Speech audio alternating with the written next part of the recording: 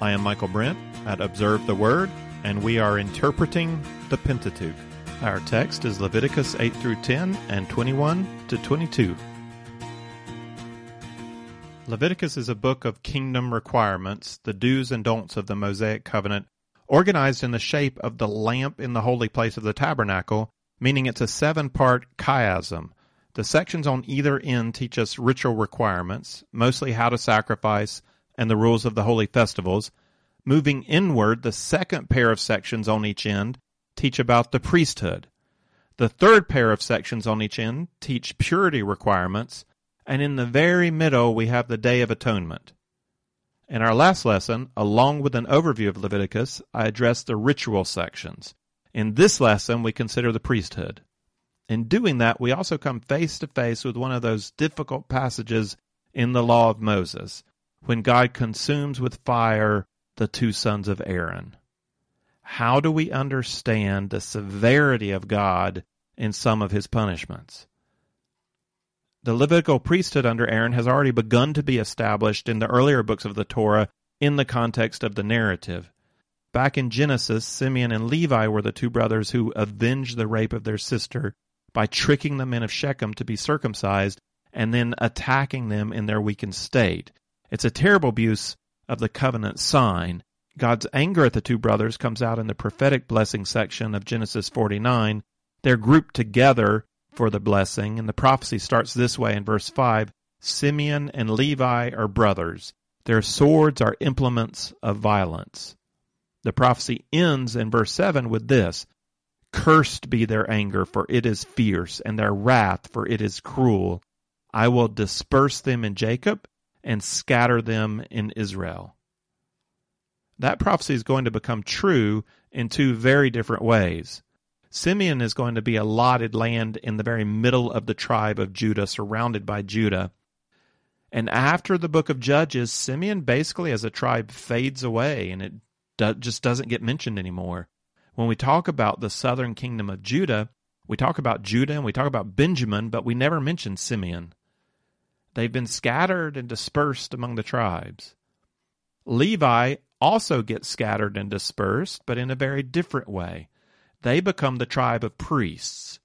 They are given cities throughout the land, but they're not given any allotment of their own. They're set apart for special use. The book of Exodus brings the focus back on Levi, with Moses, the most famous Levite of all, and with Aaron, the brother of Moses. Aaron was the one who went out to meet Moses when he arrived back in Egypt after 40 years in Midian.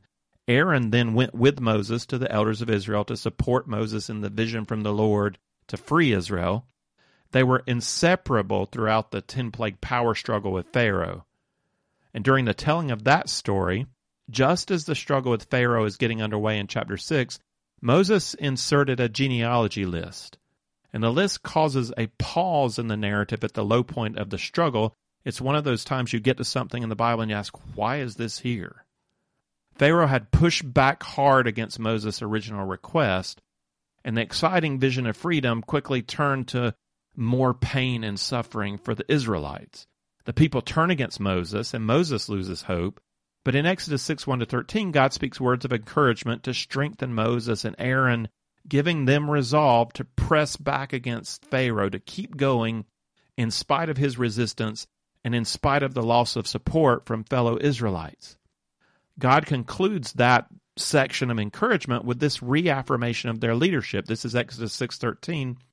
Then the Lord spoke to Moses and to Aaron and gave them a charge to the sons of Israel and to Pharaoh king of Egypt to bring the sons of Israel out of the land of Egypt. That's then when we get the genealogy, right after this charge in the middle of the narrative. And at first the genealogy looks to be a list of all the elders from each of the 12 tribes, but once we come to Levi, we realize it's really all about Aaron and Moses. The first verse talks about the heads of Reuben, firstborn. That makes sense. Second verse, Simeon. That makes sense. Then we're going to expect Levi, but it's not going to be anybody else. It's going to stay just with Levi, and he doesn't get 1 verse. Levi gets 11 verses. None of the other tribes are going to be mentioned. And the 11 verses dedicated to Levi tell us about his 3 sons and trace the lineage down to Moses and Aaron, and then conclude this way in 6:26-27. It was the same Aaron and Moses to whom the Lord said, Bring out the sons of Israel from the land of Egypt according to their hosts. They were the ones who spoke to Pharaoh, king of Egypt, about bringing out the sons of Israel from Egypt. It was the same Moses and Aaron. You know, it's kind of odd. We know it's Moses and Aaron. We're in the middle of the story about Moses and Aaron. So what's the genealogical record doing here? It's affirming Moses and Aaron, sons of Levi, as rightful leaders of Israel, while also introducing to us the sons of Aaron who are going to form the first priesthood. The genealogy is important because even though all the Levites are set apart for the service of the tabernacle, not all Levites are to serve as priests. The line of Aaron is being set apart as special from the other Levites.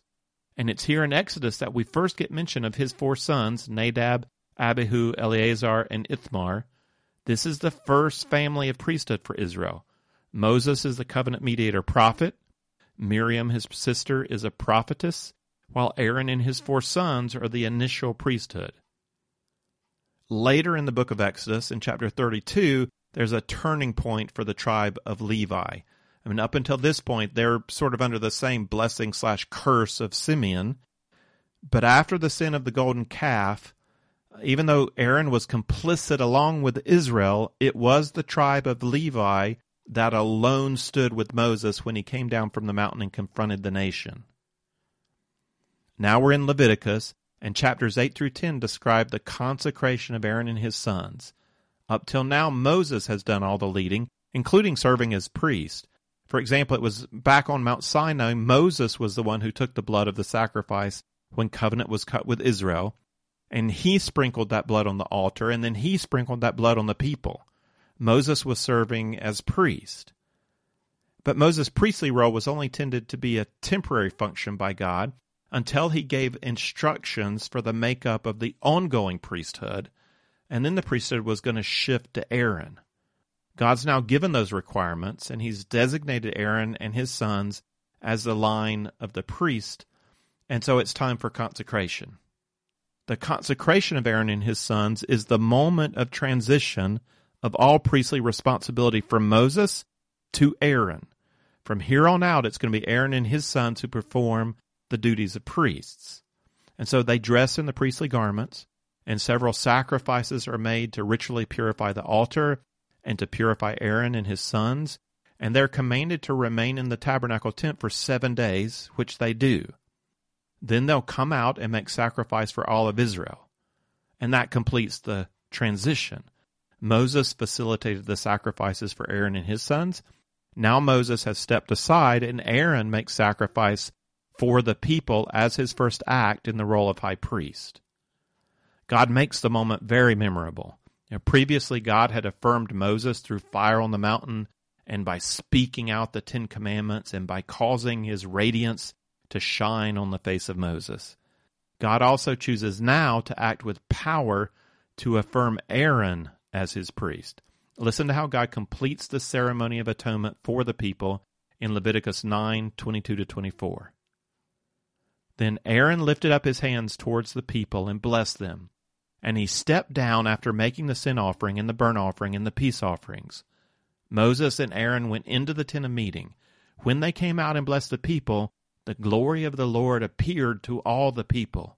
Then fire came out from before the Lord and consumed the burnt offering and the portions of fat on the altar. And when all the people saw it, they shouted and fell on their faces. It's glorious. But tragically, really tragically, this glorious beginning of the priesthood is immediately turned sour. We read about it in the very next verses. This is 10:1-3. Now Nadab and Abihu, the sons of Aaron, took their respective fire pans, and after putting fire in them, placed incense on it, and offered strange fire before the Lord, which he had not commanded them. And fire came out from the presence of the Lord, and consumed them, and they died before the Lord. Then Moses said to Aaron, "It is what the Lord spoke, saying, By those who come near me, I will be treated as holy, and before all the people, I will be honored." So Aaron therefore kept silent. Wow. And Aaron's own sons, Moses' nephews, Nadab and Abihu, improvised a little with incense in the holy place, and fire comes from the Lord, just as it had on the burnt offering a moment before, and consumes them. What's going on here? How is this the same God, our Lord Jesus Christ, who eats with sinners and outcasts, who's compassionate and gracious? God had told Moses of the danger of his holiness, but he also proclaimed himself gracious and compassionate and slow to anger, full of loving kindness and truth. Is this how it's going to be with God? Is God so severe in his wrath against those who break his commands? Is this what it's going to be like to be an Israelite, living a life of fear, not knowing when you'll step out of line and get struck down by fire? This isn't the only example of God's severity in the Pentateuch. There are only 2 narrative sections in Leviticus, and both of them have such a story. This is the priesthood section. There's another story in the second ritual section at the end of the book. Leviticus 24:10-23 tells of a man who blasphemes the name of God, and God commands Moses to have him stoned to death. There's another incident in Numbers 15:32-36 where a man goes out to pick up sticks on the Sabbath. He's also stoned to death. What's the right way to approach these stories? How should we consider them? One move a lot of people make is to disassociate these stories from the truth revealed in Jesus as belonging to the God of a different era. This is the God of Moses, not the God of Jesus. But that kind of thinking immediately falls apart. Ananias and Sapphira are struck down dead for lying in Acts 5 after the resurrection of Jesus and the beginning of the church by the God of the New Covenant.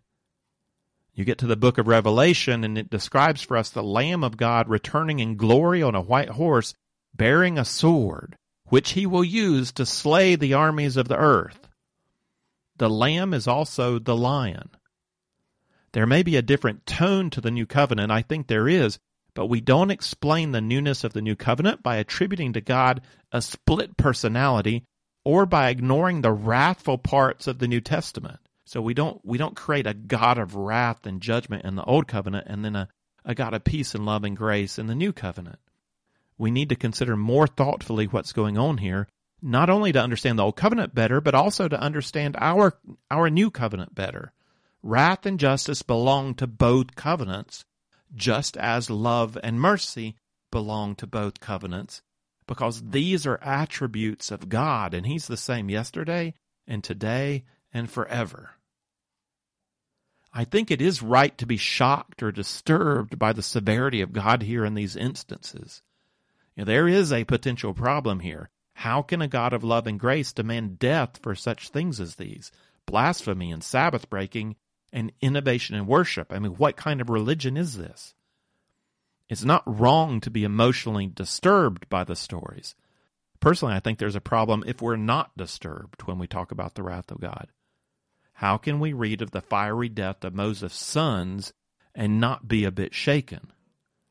But then what do we do with that? Where do I go in my mind and in my heart when I'm troubled by Scripture? Do I believe that my view of sin, my view of wrath, my view of what is right and just and pure is actually right and accurate? Do I trust in my perspective of justice and fairness? Do I believe that my sense of compassion is greater than God's sense of compassion?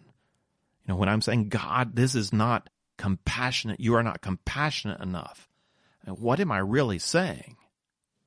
So when passages like this unsettle me, I don't want to allow those feelings to lead me into an attitude where I'm ultimately placing myself in judgment over the Word of God and over God himself, as if I believe in my own heart and my own character enough to say that I know justice better than God knows justice. I know compassion better than God knows compassion. That is absolutely not true. I know God is good. I know God is compassionate. I know God is holy and just. And I know that something is skewed out of place in my own heart. I see in my daily dealings with people that I'm not that gracious. I'm more likely to be sentimental at a movie than I am to be compassionate at a person in need. I also know that I don't understand how deeply sin offends the goodness of God. Now, I'm much more likely to want revenge than to want righteous justice. So when I come to passages of Scripture like this, I need to come humbly, recognizing that my own perspective and heart and emotions are not in line always with what's right, and I need to ask two basic questions. What am I not understanding about the text? Am I getting it wrong? Am I not seeing something here? And what am I not understanding about the character of God?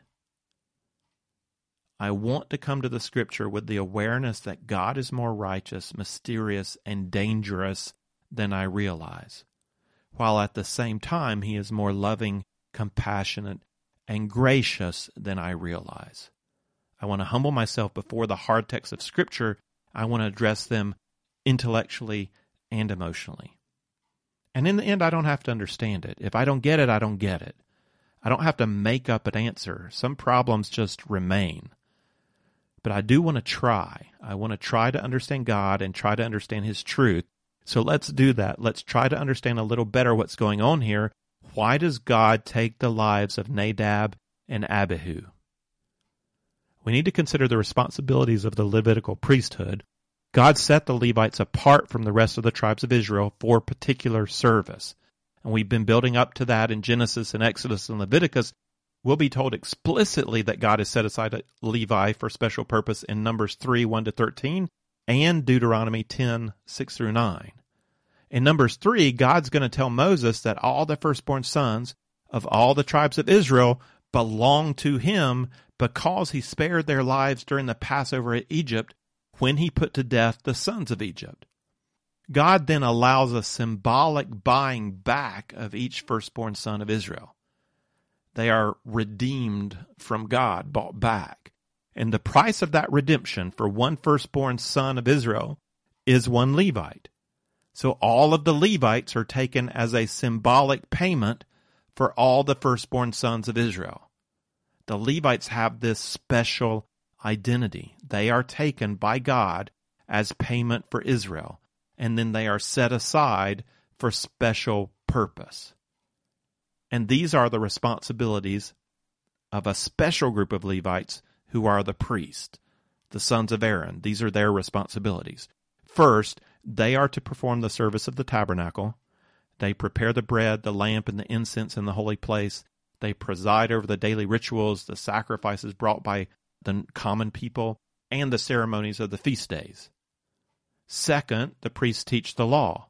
As Moses says here in Leviticus 10:11, they are to keep themselves from strong drink, so to teach the sons of Israel all the statutes which the Lord has spoken to them through Moses. Third, they're to serve as mediators between God and the Israelites, reminding the people of the separation between the holiness of God and the sinfulness of man. This is the language of Leviticus 10:10.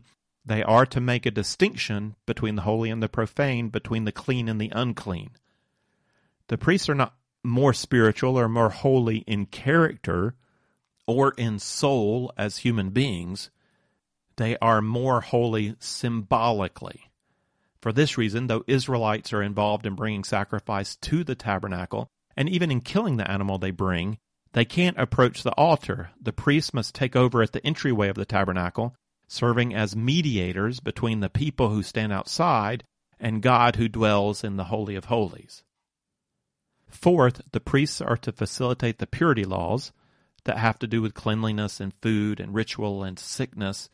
The priests apply the laws of cleanliness to the people to help the people know that they are ritually clean in the eyes of God. Fifth, the priests are to help judge disputes. That responsibility is commanded in Deuteronomy 21:5. So here's that list again. Fulfill the tabernacle service, teach the scripture, serve as mediators, facilitate the purity code, and judge disputes. Because of the special responsibility of priests, mediating, teaching, judging, they're also held to a higher standard of behavior. That's in the second priesthood section in Leviticus towards the end. Chapter 21-22 begin this way: speak to the priests, the sons of Aaron, and say to them. And the commands that follow have to do with special requirements that go above and beyond the requirements expected of the normal Israelites, of everybody else. God has set Levi apart to represent him, and so they're called to a higher standard of ritual law. It's worth noting these standards are almost all ritual standards, not moral standards. All Israelites are to pursue the highest of moral standards. God's not trying to establish a distinction between more moral priests and less moral lay people, or more spiritual priests and less spiritual lay people. And I should emphasize this point because it's an ongoing problem that persists through the time of Israel into the time of Christianity and in all forms of Christianity. Whether priest or missionary, pastor, monk, or nun, it's quite tempting to view professional Christians as somehow more moral or more spiritual, like that's their job, to be better. And there is a blessing that comes from having a vocation that allows for a focus on God's Word. I admit that. I love that I get to spend so much of my time in God's Word, or in vocation, focusing on worship or prayer or evangelism. And Jesus did expect people to show respect to his apostles when he sent them out. God expected his priests to be treated with respect in their role. Paul says that an elder who serves well deserves honor. But the roles and responsibilities are one thing. Character, moral behavior, spiritual dependency on the Lord, those are something else, something available to and expected of all God's people who seek after his heart. In Exodus 19:6, God says that he set apart the whole nation as a kingdom of priests, holy to him. The priests have a special responsibility to teach, but Deuteronomy 6 is also going to place that responsibility in the home. Moms and dads are supposed to teach the stories, the doctrines, the behaviors to their children when they're sitting in home or walking along the way. They don't just leave it to the priest to teach. The priest has a special role as a mediator, but every Israelite serves as a mediator when he helps his brother or sister worship or when he shares the knowledge of God with someone who doesn't know God. So the priests have a special role of mediator, but everybody mediates to some degree. Also, the priest has a special role as judge, but every Israelite can help resolve disputes with his neighbor, to seek to establish peace before you have to appeal to a more formal judge. The priests have a special role, but that role is not meant to take away personal responsibility for each person to serve God with their lives and to pursue spiritual relationship with God. They're not to be more moral or more spiritual. That's not the point of the priesthood. Having said that, there is the special role for the Levites to play, a very special role of leadership. Nadab and Abihu have just been appointed as mediators, teachers, and judges of Israel. During their consecration ceremony in Leviticus 8:35, Moses tells them, "You shall remain day and night for 7 days and keep the charge of the Lord so that you will not die, for so I have been commanded." God's words are meant to impress on Aaron and his sons the seriousness of their role. Do what you have been commanded so that you will not die. The text leading up to the punishment of Nadab and Abihu connects us back to the golden calf incident. They were present during the worship of the golden calf. Less than a year has passed, maybe 9 months. Their father Aaron had directly participated in reformulating the worship of Yahweh, pressured by the people. In so doing, he had rejected the doctrine just delivered on Mount Sinai, breaking the covenants and making a god that would fit the sensibilities and desires of the Israelite people. God's anger burned like a consuming fire at that remolding of the truth which he had delivered from the mountaintop. After Moses came down, there was a fight in the camp and many died. And after that fight, God relented and withheld his anger from Aaron and Aaron's son and all the people. And then God declares his name, gracious and compassionate, slow to anger, full of loving kindness and truth. Moses goes back up on the mountain to renew covenant. And when he comes down again, we had that long repeat of the tabernacle details as the tabernacle was being constructed.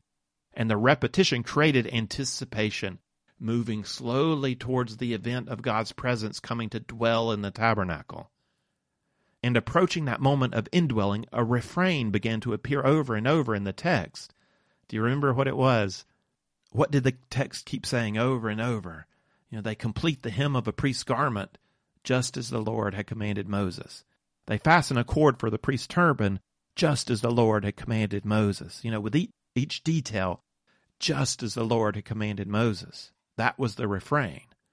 Instead of creating the tabernacle out of their own minds and their own vision of what true worship should be, they built it just as the Lord had commanded Moses. That's what they learned from the golden calf. We don't innovate this religion. This is God's truth. That same refrain is picked up again in Leviticus 8 and 9 as the priests go through the ceremony of consecration. They perform the ceremony just as the Lord commanded Moses. Those words are repeated 6 times here. The text is very clear. This is not a time for improvisation. Not after the golden calf. Not after the Lord has said, do exactly as I tell you, so that you do not die. But in spite of that clear direction, Nadab and Abihu improvise. They take authority on themselves to change up the ceremony of worship from the very first moment after they had been appointed to the priesthood. This is the text of the punishment, 10:1 through 2. Now Nadab and Abihu, the sons of Aaron, took their respective fire pans, and after putting fire in them, placed incense on it, and offered strange fire before the Lord, which he had not commanded them. And fire came out from the presence of the Lord and consumed them, and they died before the Lord. Contrary to the previous text, in which they did just as the Lord commanded Moses, here the text says they did that which he had not commanded them. And contrary to how God relented from his consuming anger after the golden calf incident, here the fire of God's anger consumes them. The bush wasn't consumed. Nadab and Abihu, they are consumed. Reading just this narrative, if we just look at this, we might feel like God's wrath is fickle or it's rash. But when we put it into the larger context, we see that's not the case. God is slow to anger. He did not demand Aaron's life or the life of the sons after the golden calf rebellion. After that great failure by Aaron and the people, God communicated quite clearly his expectations that all be done just as he commanded. God even warned them directly, precisely, that death would come if they did not do as he commanded. And even after all that, they took the liberty to change the incense and the ceremony. As we consider this text, we also have to take into account that it's not just about Nadab and Abihu. They've just been given the priestly responsibilities of mediator, teacher, and judge.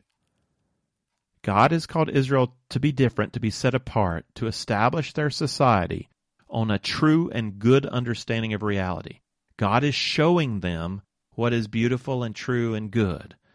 The sons of Aaron are given a great responsibility and wonderful opportunity to help guide Israel in a vision that brings life. And yet they chose death. And I don't mean they chose their death, though they did. I mean they chose the way of death. They chose almost immediately to turn away from the way that God had set out for them, and instead chose to reformulate the worship of God according to their own minds, their own thinking. A principle of biblical narrative that we've already looked at in this series is that God sees into the hearts of men, and he acts on that knowledge, even when that state of heart is not communicated to us who are reading the text. We don't always hear, we don't get all the information that God uses in order to act. We have to infer it based on how God does act. Why did God respond so graciously to Abraham's questioning of the covenant? Well, because God saw a struggling heart of true faith, not a hardened heart of resistance. Why does God strike down Nadab and Abihu? I assume that God saw something in their hearts he did not like. They didn't just make an honest mistake. This is not like an altar boy lighting a candle at the wrong time in the service and then getting struck dead. They made a choice to come up with their own version of the service after being given all these warnings. And in heart, they were doing exactly the same thing that the Israelites had done in molding the golden calf.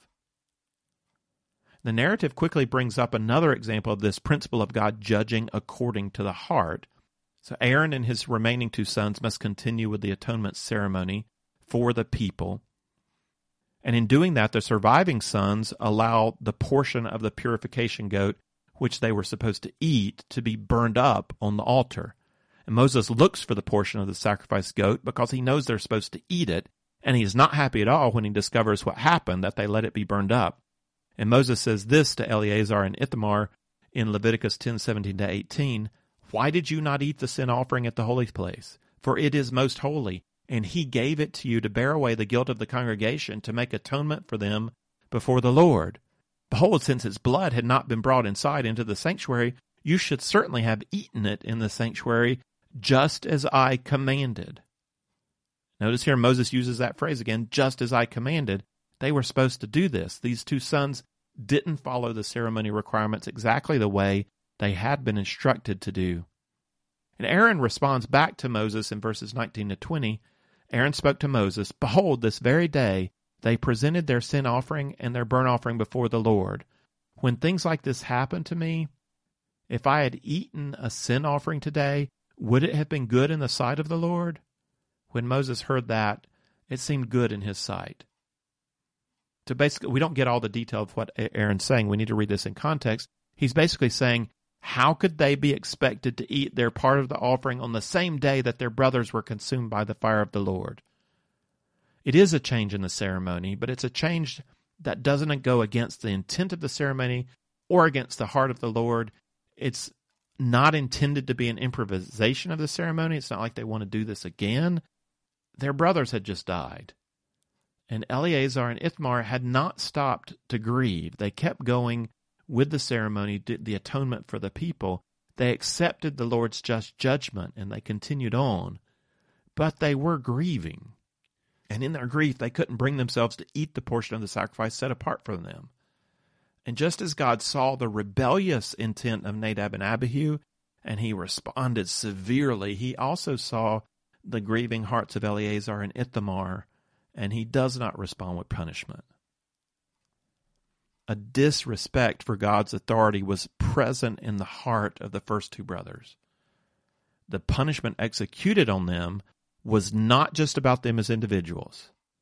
It was also about protecting the people of God from the perversion of truth by priests of God. The Lord knows that Israel is going to suffer plenty from evil priests. It's a reason for the rise of the prophets later in Israel to challenge the false teaching and practices of kings and priests who go astray. But here at the start of it all, we're in an especially tenuous time. We need the word of God to be completed by Moses. He's got to finish writing it down, and he's got to put it into the hands of priests who will keep it safe and copy it and teach it and make sure it's passed on. Treason is always taken seriously. Treason during a time of war is taken deadly serious. The transition from Egypt to Canaan, from slave people to nation, is like a time of war. Israel will be under attack from without on its way to Canaan when it gets to Canaan, and it's already under threat from within. We saw that with the golden calf. The strange fire offered by the two brothers is a form of treason. It is rebellion against the clear commands of God by two men who were supposed to teach the Word of God to other people. But how can they teach it when they're reformulating it themselves? They're making it up as they go. The strange fire offered by the two brothers reminds me of the Protestant seminary president I referred to in the last lesson. She's that Christian leader who told the New York Times columnist, "It doesn't matter whether Jesus lived or died or was ever raised from the dead. Doesn't matter. The point of the story of Jesus is that love never dies." She went on to claim that the virgin birth is oppressive towards women, and that we have no idea whether there's an afterlife or not, and you're weak in faith if that's important to you. And I'm left wondering how many people are being led away from salvation, from new birth in Christ, from eternal life with God, because of the leadership of this woman. She's taken the job of training men and women to go out into Christian ministry with this newly molded version of Christianity that reworks the biblical text into an unrecognizable form. So not only is she participating in the corruption or leading astray of the people that come to be trained in her school, but people are going to attend churches and hear a false message that keeps them bound in eternal death because this woman feels free to remold Scripture into a form pleasing to her and to her society. What should God's response be to such a person who takes on herself the authority to reformulate the gospel of Jesus Christ and then teach it to others who are going to go out and teach it still to others? What should God do to someone like that? She may not be struck down in this life by fire. God is slow in his anger, he's patient. But she should take heart to the words of John in the last paragraph of the Bible. I testify to everyone who hears the words of the prophecy of this book. If anyone adds to them, God will add to him the plagues which are written in this book. And if anyone takes away from the words of the book of this prophecy, God will take away his part from the tree of life and from the holy city which are written in this book. We do not mold the truth into our own image. We receive the truth from God. God's removal of Nadab and Abihu from the priestly leadership of Israel was not just about Nadab and Abihu. It was a mercy to Israel to remove them from a place of teaching. The other two examples of God's severity that I mentioned involved the stoning of two average Israelites. They're not priests, they're just normal people. The man in Leviticus 24:10-23 is stoned for blaspheming the name of God. The man in Numbers 15:32-36 is stoned for gathering wood on the Sabbath. These examples also stand as shocking for the severity of God in the punishment. But I would suggest that one reason they stand out as shocking is that, in fact, they're rather rare and isolated judgments in the record of Scripture.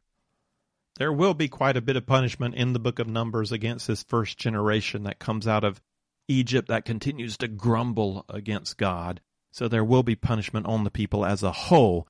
But as we move through the rest of the Old Testament, we encounter regular and consistent failure by God's people to resist temptations to idolatry and to immorality.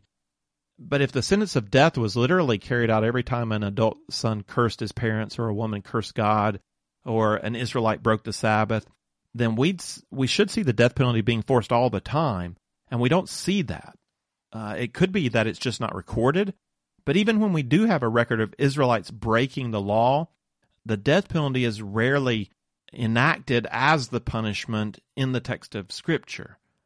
So quite possibly the death penalty was considered the maximum punishment, a just punishment for crimes that it's connected to, but judges had the right to determine whether or not to give the maximum sentence.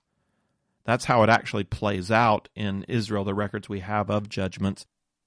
We could argue whether that was God's intention or not. Maybe God intended that they give the maximum penalty every time, but it doesn't appear to be that way. Whatever the reason, the Old Testament record just simply doesn't show regular enforcement of the death penalty for blasphemy or for Sabbath breaking, for laws like that. And so I can only give you these two examples that really stand out as shocking, but part of the reason they're shocking is because they stand out as unusual.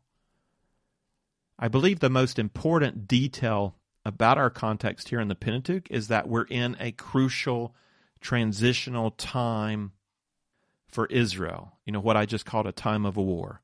The first generation of adults out of Egypt is deeply influenced by Egyptian society, which primes them to connect with and accept much of Canaanite society when they get there. Their hearts are aligned with a way of death. God is reforming the culture to a way of life. The holy seriousness of God and the authority of Moses must be upheld in order to bring about reformation. The Word of God is being formulated. It's not yet written down and accepted as authoritative. God requires the maximum penalty in these cases because of the tenuousness of this transitional time out of Egypt moving into the Promised Land. That's my opinion. I believe the situation is similar to the punishment of Ananias and Sapphira. Here it's the birth of Israel. There it's the birth of the church. Here God is formulating the Torah through Moses. There God is formulating the New Testament through the apostles. Both of these are crucial times, the birth of the church, the birth of Israel. And God chose severe punishment to establish the authority of Moses and the authority of the apostles, the authority of his word. We're not playing around here. This is truth. This is the way of life. If we go wrong on this, we're leading thousands to death. We cannot be priests who hold out life if we reject the gospel of life. We need to clearly establish the word of God during these times of transition so that we can preach it during times of peace. And I'm not saying that God just chose these individuals to make a point. The punishment was announced ahead of time, and God saw what was going on in the hearts of these men who committed the transgressions. I believe God was righteous in his judgment, wise in his choice of punishment. But I'm saying, why did he not choose leniency or mercy in these cases? I'm saying it has very much to do with the time of crucial transition that the society is going through. As a closing point, I want to turn back to the idea of priesthood in the Mosaic Covenant to clarify something I said about the responsibilities of priests. In the Old Covenant, God did intentionally establish an additional barrier between himself and the typical believer. The tabernacle contributed to that barrier since only priests could enter in, and the priesthood contributed to that barrier. The priests served as mediators. They received the sacrifice from the worshiper and then carried it for the worshiper to the altar. And in this, we need to remember that the tabernacle and the priests were both symbolic. The real tabernacle, the real mediator, exists in the spiritual reality of God. The physical tabernacle, the physical priesthood, are meant to be symbolic. We could say that the Mosaic rituals produce shadows of a spiritual reality, something that is truly real. The author of the letter to the Hebrews says this in 8:4-5, "Now if Jesus were on earth, he would not be a priest at all, since there are those who offer the gifts according to the law, who serve a copy and a shadow of the heavenly things." The ritual performed by the priest is symbolic. It's meant to point the Israelites to something else.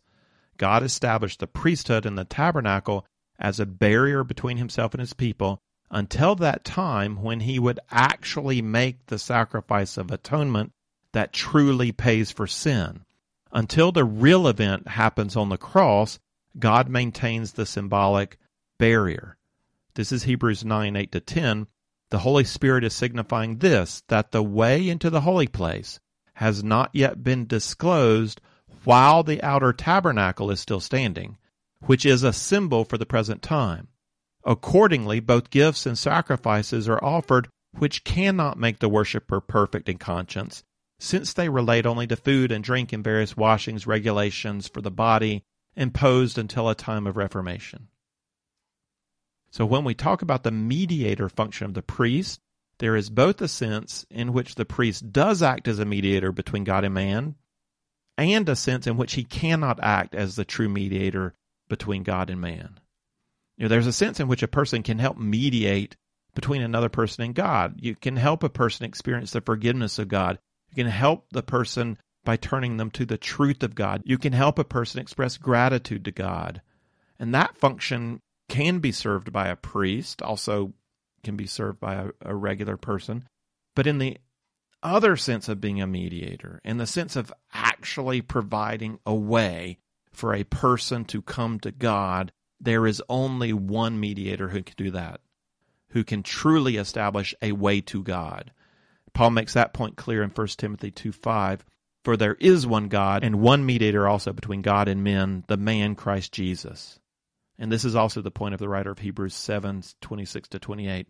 "It was fitting for us to have such a high priest, holy, innocent, undefiled, separated from sinners, and exalted above the heavens, who does not need daily, like those other high priests, to offer up sacrifices for his own sins and then for the sins of the people, because this he did once for all when he offered up himself. For the law appoints men as high priests who are weak, but the word of the oath, which came after the law, appoints a son made perfect forever. Like the sinful and struggling line of David that never succeeds in producing a true and good and holy king, so also the line of Aaron never succeeds in producing a true and good and holy high priest. Human priests, year after year, must offer up sacrifice for their own sin, and only then can they offer up sacrifice for a people, reminding us that the priests are only symbolic mediators. They are sinful men unable to provide their own way to God, much less provide a way for other people. There are no saints, no priests, no humans who can help you gain access to the Holy of Holies. The priesthood and tabernacle created a barrier between God and man to remind us that something real must take place if we are to have true relationship with God and walk in His life. The real has happened. Jesus Christ is the high priest who doesn't have to offer sacrifice for his own sin because he has none. He is the one who has made a way by offering up the perfect sacrifice himself. He is the good and holy, infinite man who laid down his life for all people. And like God took each Levite as a symbolic payment to redeem the life of each firstborn Israelite son spared in Egypt, so Jesus is the real payment to redeem the life of every human child, man or woman, who places their faith in him. We don't stand outside at the entrance of the courtyard anymore. We're welcomed all the way into the presence of God. The barrier has been torn because the real has come and has given his life as payment for sin. There is no more need for symbolic sacrifice when the true sacrifice has been made. If you would like the text of this lesson with some reflection questions, or if you'd like to see overview charts that go along with our study of the Pentateuch, then check out the resource page at observetheword.com.